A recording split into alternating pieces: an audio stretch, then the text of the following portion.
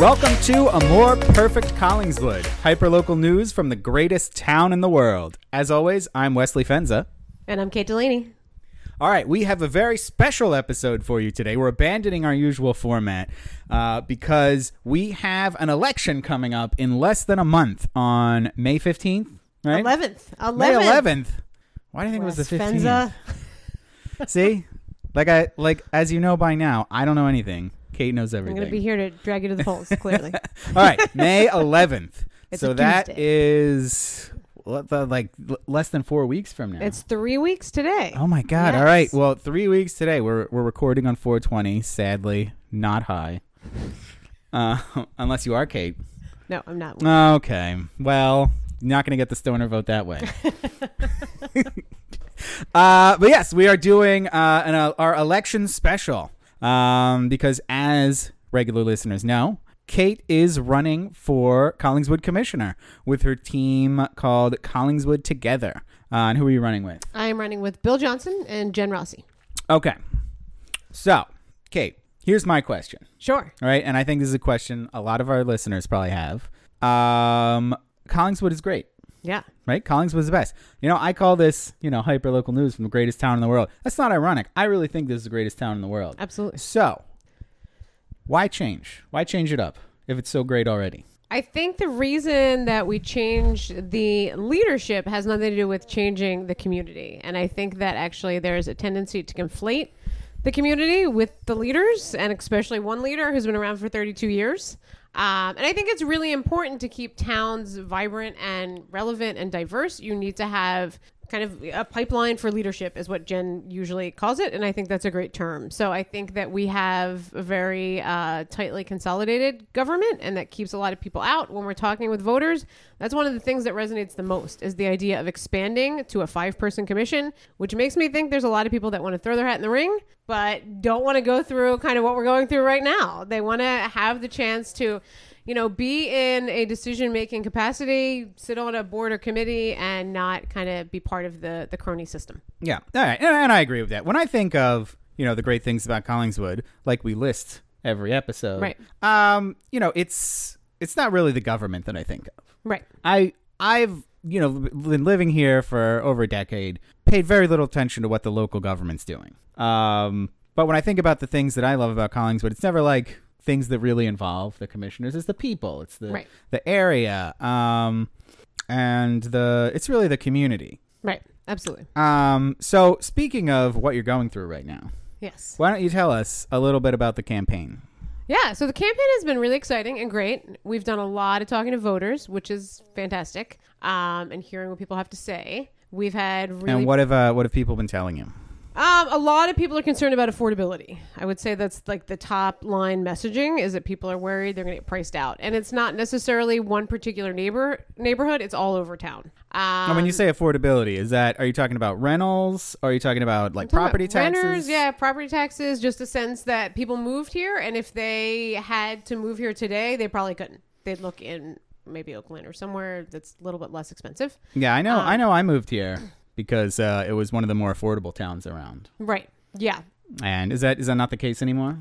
When we were out on the west side of Palmer Ave, so I'm East Palmer, there was a row home that was going for like $300,000.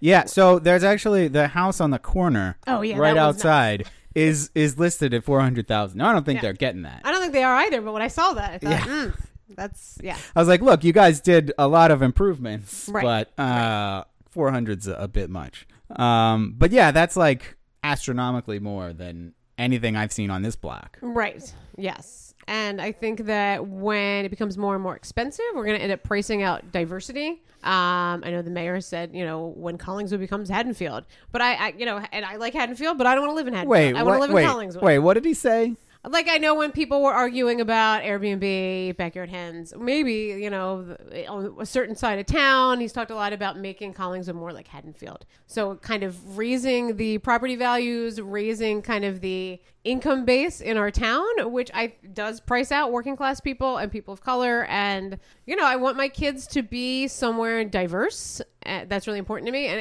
I think it's really important to most voters. Well, that's ironic because I remember quoting him a study that said allowing Airbnb raises property values. Right. But so what? What is the cause of this, and what can we do about it? Of affordability? Yeah. Well, I mean, I think going back to the Airbnb thing, which we should call home sharing rather than Airbnb because it became about Airbnb. Right. But I think it was short-term rentals, et cetera, et cetera. But I think it was really, about a very small number of women who were, divorced, singled, widowed, who wanted to find ways to stay in their homes. So that was really about affordability. That's really what that, to me, came down to. So I think that, we need to have some more flexibility around, the zoning stuff that happened in terms of the short-term rentals. There's definitely a lot of, waste, I think, in public contracting for sure. The mayor is a pay-to-play contractor, so clearly that's not something he's going to call out, but I'm not part of the pay-to-play system, so that's something I will call out. All right. Well, since you brought it up. Yes.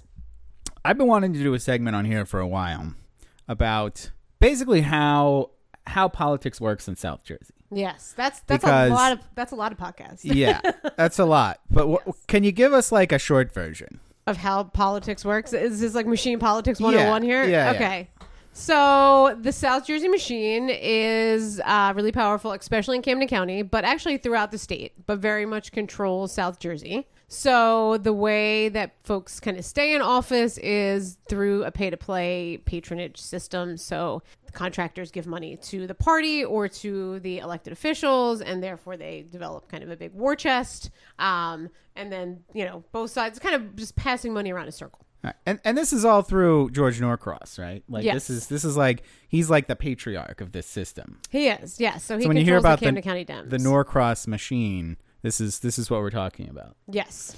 All right. So and how is that? I mean, has that affected your campaign at all? That you're running against this sort of machine politics juggernaut? Jim Alley is formerly a Parker McKay guy, which is Phil Norcross's firm. Who's Phil Norcross? How many Norcrosses are there? There's 3. Well, there's 4 actually. There's like a brother who's like out in PA, like teaching college. I know George and I know Donald. Yes, and then there's Phil. Oh, it's Phil. Okay. So Phil is Parker McKay, and what kind of firm is that? So he did redevelopment consulting. Is that a law initially. firm? Yes. Okay. Yes. So when Jim Alley first was in office, he was just in general law. Then he did kind of the redevelopment stuff in town and then built up a resume, and they recruited him and said, "You're really good at this. You should do this throughout South Jersey. Meet our friend Steve Sweeney. He needs this to happen in Gloucester County." And so there you have it. Now, one of the things that I know that the party machine does is they control the design of the ballot. Yes. Right? And can you tell us about that? Like, what's the ballot look like this year? So the ballot for Board of Ed and nonpartisan elections is different. So there isn't a county line. There's just 2 columns. So for this, we're in column 1. We didn't expect to be in column 1. Oh my God, you're in column 1? We're in column 1. Yes, column 1. Columns are together. Amazing. It is amazing. We showed up. We thought we were going to be in column 2 for sure. I've been to ballot draws before, so I brought my people. And Jim Alley wasn't there. He didn't show up for the ballot draw. I was like, what? This is an exciting event in the life of progressives to go to ballot draws. Like, this is a big thing. Like, See, this is why I'm voting for Kate. Right. Because we're excited about ballot draws. This is you guys don't even know. This is like her entire life. She is such a dork. I am. Local politics dork. Yes. Sure. So, but for the primary, the ballot will be really bizarre. So my committee is up for re-election on June 8th, which is the primary election. Okay, and so it's the primary elections where the party has the most control over the ballot. Yes, right, because it's like a specific party election, right? Basically, yes, and all of the real elections in Camden County are intra-party. Because Republicans don't win here. Yeah. So the primary is a big deal, and they design the ballots that they are then on. So like in 2019, Joe Ripa designed the ballot that he was on and threw all of his opponents to the far reaches of the ballot. Yeah, so if you've never seen these ballots before, there's like a whole bunch of different columns, and the column is like, it's sort of like a political party, but instead of a political party, it's like a slogan. Right. So you've got like column 1 will be the incumbents, column machine, 2, right. Yeah, the machine candidates. Column 2 will be like just some random slogan that people are running under. It's usually, yeah. So, right. And then there'll be like column and it can go up to 9. It can be 9 columns. And right. I actually looked into this during the last election because I wanted to know who to vote for. So I was Googling all these candidates, and apparently they just put up fake candidates. They do. Yes. They get like these like random people. They recruit them. Yeah, they recruit random people to get on the ballot who don't campaign. Who barely even realize they're running. They're spoilers. They're intentional spoiler candidates. Yeah. So in 19, we were in column 4. There was 2 columns worth of phantom freeholders. One of the phantom candidates was nice enough to pick up the phone when a reporter called and was like, "Why are you running?" He was like, "I don't know. Somebody asked me to run. I guess I like parks and stuff." Yeah, I saw that. So my friend, a couple of us, College Progressive Dems, went to the Board of Ed meeting. We found out who was recruiting them, and we were like, "Why are you doing this?" And they didn't want to talk about it. You'll be surprised to know. Who was it? Kevin Bucciaroni. He is the president of Black Horse Regional Board of Ed, or he was. And I think also works for Gloucester Township. Interesting. So that's his job, or it was his job, to recruit people. So we were in column 4. This time we're going to be in column 5. So we're moved over a space. We should be in column 1, right? Because we're the incumbents. However, this is breaking news for this podcast. I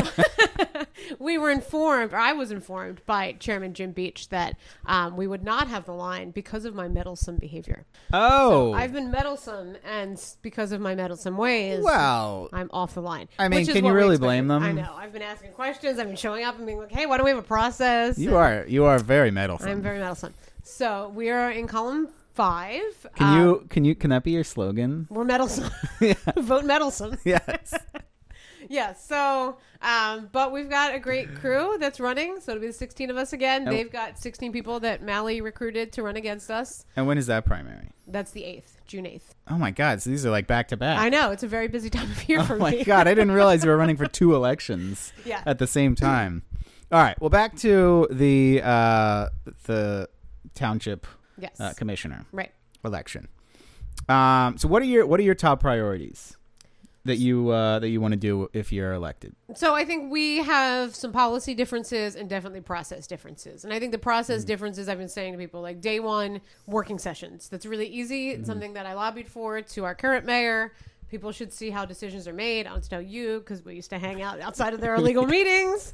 Yeah. Now we've talked about this on the podcast before, but if you haven't heard our old episodes, basically what happens is if you go to a commissioner's meeting, they will have the laws, the local ordinances that they're going to pass. They'll have them already drafted. They'll have them already completely debated. Everyone knows where they stand on them, and they just sort of go through the motions of bringing it up.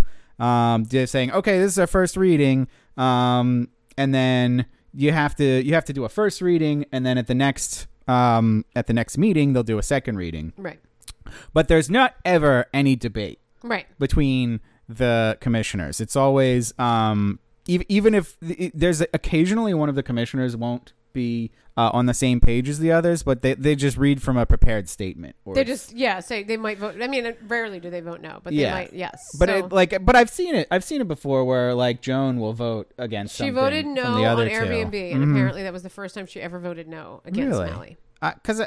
So I think at one of the last ones, somebody, maybe they didn't vote a different way, but they had some statement they wanted to say about it. I think it was about the depaving, right? Yeah. Yeah, or the driveways. Yeah, but regardless, it's not, they're not there to talk to their fellow commissioners or debate with them. This has all clearly been done and hashed out beforehand. Right.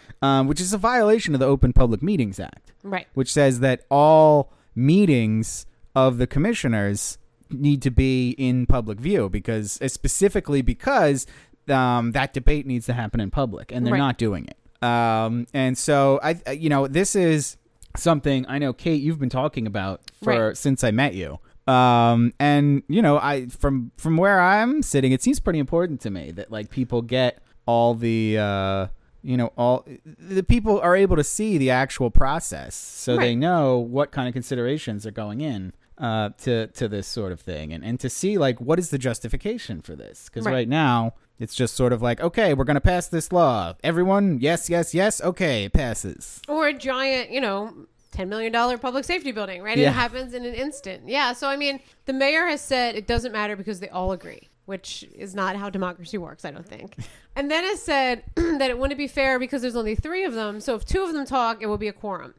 But that goes back to our government is too small problem. Yeah. So you can't have it both ways. Either you want to expand the government so you can comply with OPMA, or you want to have working sessions. But I think actually both is really. And if we incorporated the town now, it would have 5 commissioners, right? Yes. Under the statute, and you can do that at any time just with a majority vote of the commissioners. I believe so. I mean, citizens would have to do an I-to-R initiative to referendum, but yeah. I don't think that's true. Is it? Do you have to believe do an initiative? So. Okay. Yeah. I looked into this a attempted while before. ago, but I don't quite remember what the procedure is.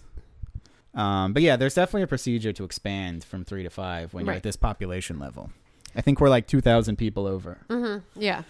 And I mean, other towns that are much smaller, Oakland is like 4,000 people and is a 7-person council. I think it's also really important to have people that are running on staggered terms. Mm-hmm. Otherwise, you have this like everybody in or everybody out thing. Exactly. Yeah. Like that's not good for bringing new people in and also having stability. Yeah, no, I definitely agree with the staggered terms. It's silly that we get one election every 4 years. Right. Yeah. When we have multiple commissioners, why not elect one every year or 2? Right. So we can have some feedback. You can have continuity, but also you can have new ideas. Mm-hmm. All right. So when you say working sessions, yes. What is that exactly? So the working sessions, which is something that every other municipality in Camden County does, and I guess is that really true? Every single one? Yes. I looked through literally the Camden County website and went to every single town. We're the only town that doesn't do it. I don't know about Tavistock. I know there's only like 10 people there. They might not be having working sessions. So they have two meetings a month. And the first meeting is like, okay, here's the resolutions or ordinances that we're looking at. And there's live discussion. And then they pass them at the formal meeting. Mm-hmm. So basically what happens in Collingswood is they have those behind closed doors. Right. You and I have lingered outside. We've been to the working sessions before. They're right. just, we're outside the room. Right. So they're supposed to have press there. The public is supposed to be allowed to attend. So that's not a heavy lift. That should just be able to be done. And for anyone listening, I've said this before on the podcast, I know you're not going to go to the working sessions. Right. I know you're sitting there thinking like, I don't care because I'm not going to go. Right. We know you don't have to go. The important thing is somebody can go, right. and like somebody can keep an eye on what's going on. And then we can report it to you on this podcast, right. or in some of the local newspapers. Right. But the important thing is that like somebody's keeping an eye on this. Right. So I'm very in favor of that. And I think that you should be too. All right, so transparency. So you're going to do working sessions. What else are we going to do in terms of transparency? I think there needs to be a lot more transparency around the budgeting process. So there needs to be, at the very minimum, there needs to be a better budget statement. As I've said before, I think Haddonfield does it well. They really break out kind of what each section of the budget costs and where our dollars are going. So what you're saying is you want to make Collingswood more like Haddonfield. I knew you were going to jump on that. And then, so I like the idea of participatory budgeting, which involves taking a chunk of the budget and kind of giving the public more say about like what projects matter the most. I think that would be really interesting to find out, what do Collingswood residents think that we need to be devoting more funds to? I hear a lot of people talking about roads, a lot of people talking about sidewalks. I'm hearing that we're not doing, pavement assessment reports as other places are doing, and that it's kind of just piecemeal. I would say walking around town, there are places that seem maybe some snow removal in Knight Park. Yeah. So, but it would be great to be like where these are. It'd be interesting to know what are the top priorities from the residents' point of view. And so, how do you do something like that? So you have to like create a process and a committee, and then you have to have public, meetings about it. So, it involves a lot of talking to residents, which is the opposite of how the budget It's like your favorite thing to do. It is. I know. I love to talk to people.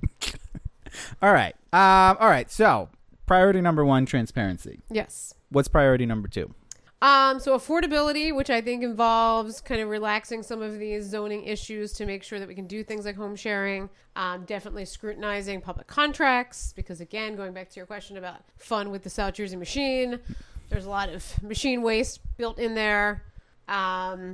Now, when you say machine waste, are you talking about contracts going to, connected people that yes, that maybe cost more than they otherwise would? Right. Okay. Yes, like we have multiple to Brown and Connery, which is Bill Tambusi, the consigliere of the Camden County Dems, and also the attorney of George Norcross.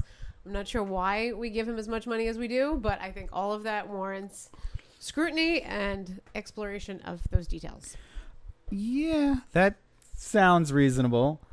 So in terms of affordability, what are you talking about? Like, you want to lower property taxes? You want to lower rents? I mean, I think that we need, well, I mean, there might need to be rent stabilization over at like Parkview, where it sounds like people are like, who thought they were grandfathered in with affordable senior housing are told, nope, sorry, we're not doing that now. So I think there needs Sounds to be, bad. yeah, there needs to be some, I'm not sure exactly what's going on there. And it seems like that situation has been pretty neglected. Yeah, I mean, but I think also just, we have all these public projects that are coming up, and there's not, I mean, it's like the public safety building. It just happened. There wasn't a lot of input. And the mayor said often you just paid off some debt and then you incur new debt. Right. Okay, my question here is, you're talking about how, the local government can save money. Right. How's that going to save me money as a resident? I think that corruption tax is real.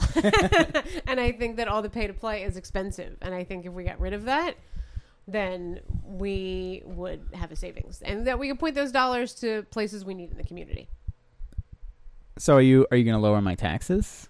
I can't promise lower taxes, but I Okay. can promise that any big public project that we take on would be a real conversation, and there would be real oversight. All right. So I guess what I'm getting at is, what is the benefit to me as just a Collingswood resident of the municipality saving money? How's that help me? I think, well, I mean, so we have like the abatements, which is a big conversation, and the mayor is doubling down. That's a great way to go. But yeah, I mean, I think if we have more responsibility around finances, then we have more money for our schools. That helps you as a resident. Mm-hmm. Your kid isn't school age yet, but soon. All right, so better public services. Yes. Is what you're saying. And more money to our schools, all of that, right. More money to put toward things like schools, like snow removal in Knight Park.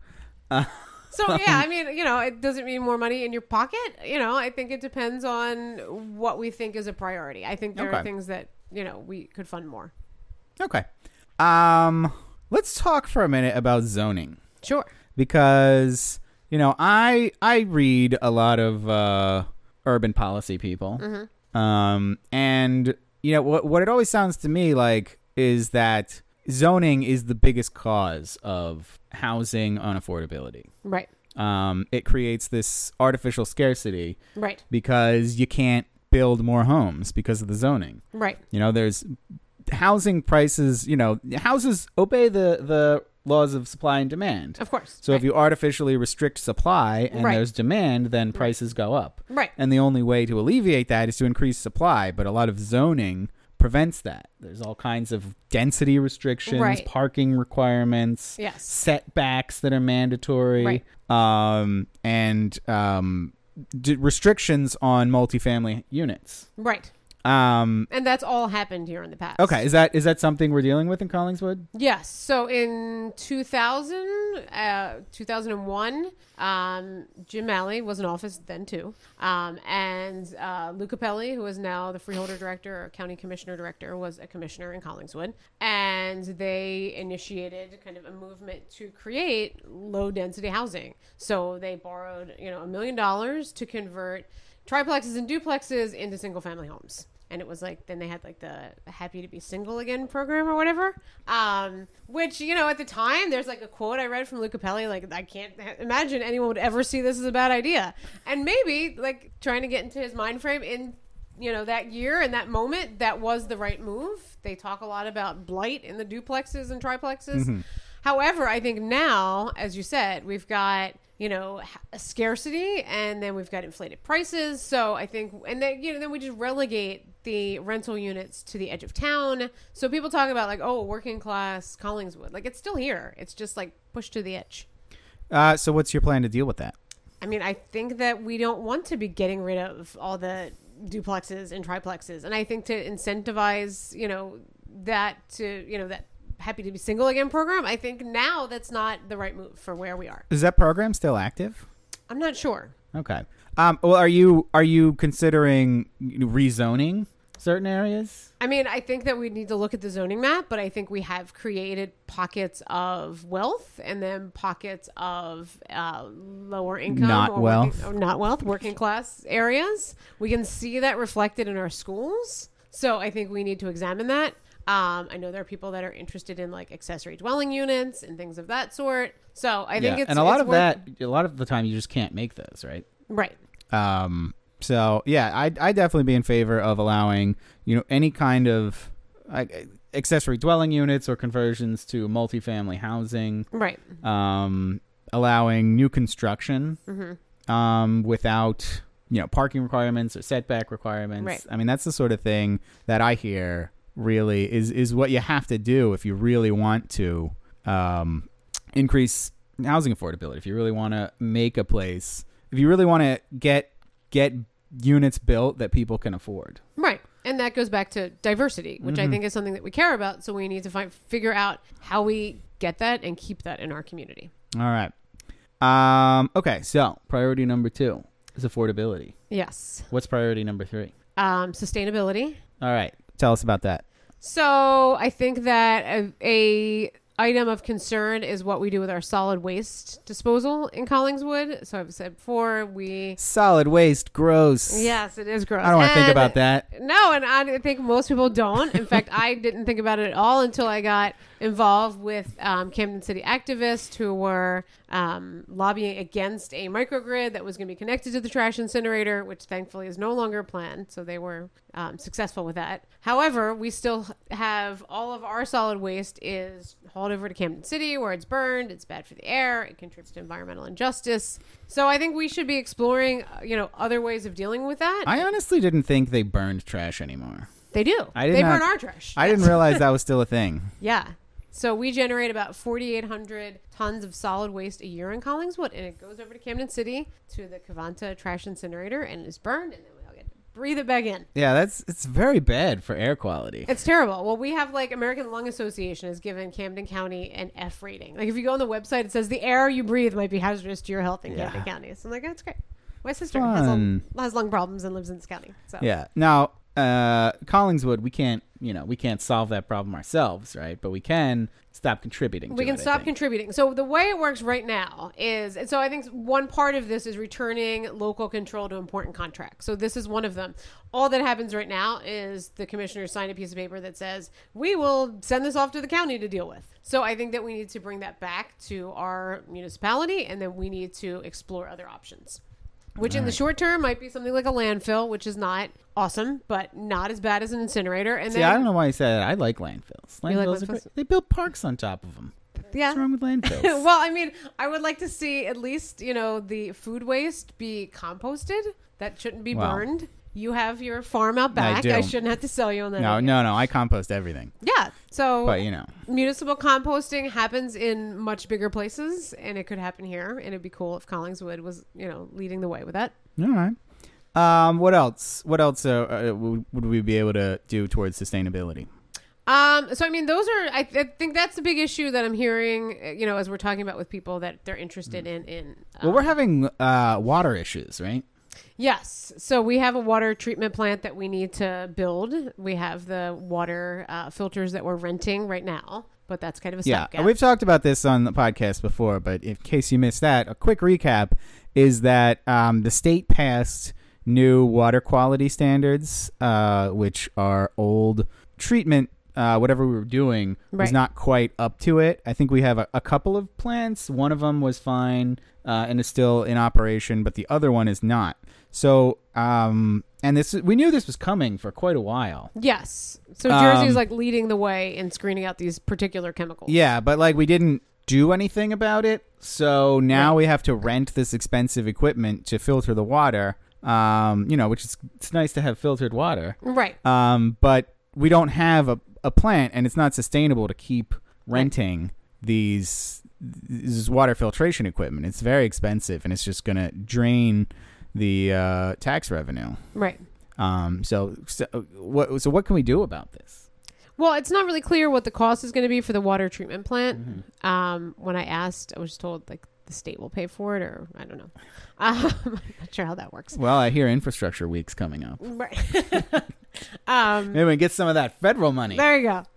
So, yeah, I mean, there needs to be a new facility, it sounds like. But, I mean, I think it's good news from the state that they passed, these actual guidelines about how much it can be of PFOA and PFOS, which are really terrible, endocrine disruptors and carcinogens.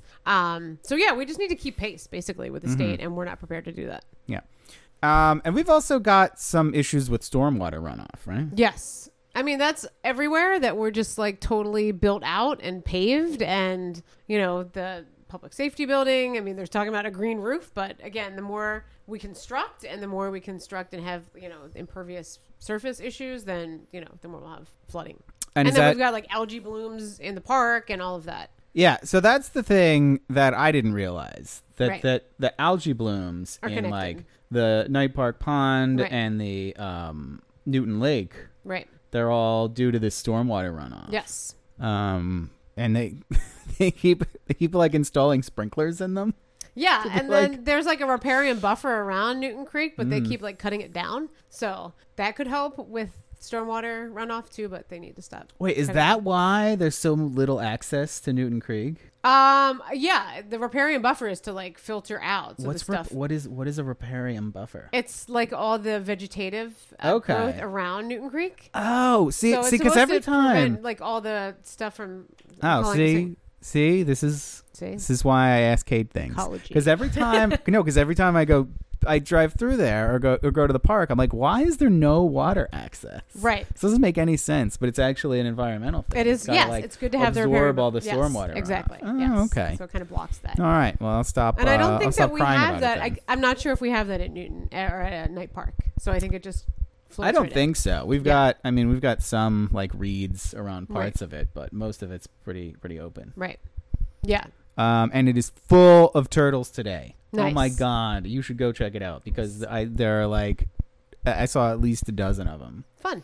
Yeah. Nice. So everyone go see the turtles in Knight Park. They're waiting for you. Also, Kate, there was a guy that last summer went around and like caught all the baby turtles in a net. Really? Yeah, and did what? So I talked to him and he said he like fosters them. He like takes them to his pond. Okay. And like raises them and then says he brings them back in fall. Okay. So I want you to look into this. Yeah, I've never heard of that. Because I don't trust this guy. Yeah. All I know is he was running around with a net grabbing turtles. And like I love those turtles. Right, put those turtles back. And then, the next week or so, there's like way fewer turtles in the pond. I'm like, what is this? Yeah, no. This guy's just taking the turtles. Wow. Okay. Yeah. That's so you gotta watch out for turtle guy. You gotta put a detective on this.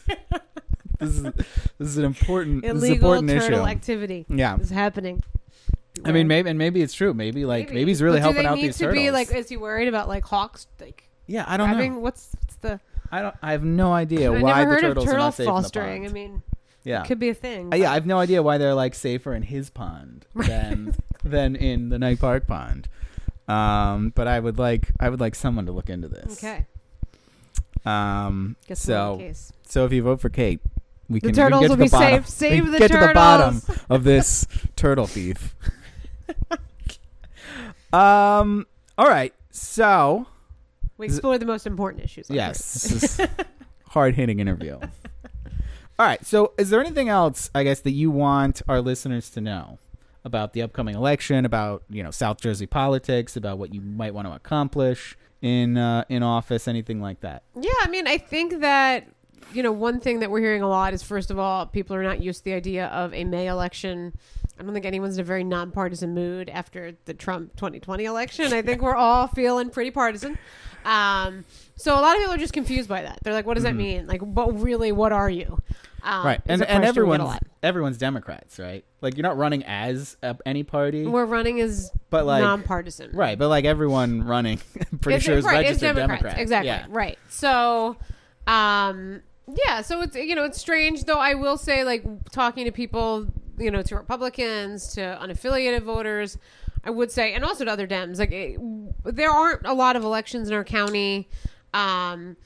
We have just kind of one party control, and I think that's really damaging So I would say, for myself as a progressive, and I would say also as the head of South Jersey Progressive Dems, that we really want a two-party system. You really need to have conversations and real elections. So that's something I'm really invested in the idea of there being elections. It's a conversation about the future, and we should have them. I think when we don't have them, you see people kind of like just freaking out. Oh my God, there's an election. People are challenging, the people that have been in charge for decades. What? So I think that there needs to be those conversations. Oh, yeah. So speaking of people freaking out. Yeah. I got something in the mail. Yes. About Jim Malley making millions and millions of dollars from public contracts. Yes. Now, was that you? That was not. Okay. Who sent that out? That was Working Families, which is not PAC. So tell the people on the interwebs. Working Families. Now, why is that important? I Because honestly don't know what a PAC really is. Like, I know it's a political action committee. I don't know what that means or why I should care. Can, spend money behind a curtain. Okay. There is actually a PAC that is funding Team Malley and sending out letters saying, vote for these people, occasionally saying, I think I got one of those unpleasant letters. things about me. So they are a PAC. They're called the Committee for Responsible Governance. What kind of things are they saying about you? You got any charges that you want to answer? No, not really. I mean, Okay. They said that I'm interested in sound bites and in building a name for myself statewide. I mean, you are running for office. Right. So it was kind of goofy. Right. But anyway, so that first they were the Committee for Responsible Government, but then they changed it in their next mailer and they became Governance. Okay. Their address is Haddonfield and it's a real estate agency. Yeah. So they're not really a organization. They're just kind of a shadowy entity. So there's a little bit of like false equivalency that's going on and saying, oh, Working Families is also a PAC, but it's not. You can find Working Families pretty easily online. They are a real organization. And are you affiliated with them? My friend Sue Altman is the state director for New Jersey Working Families. Okay.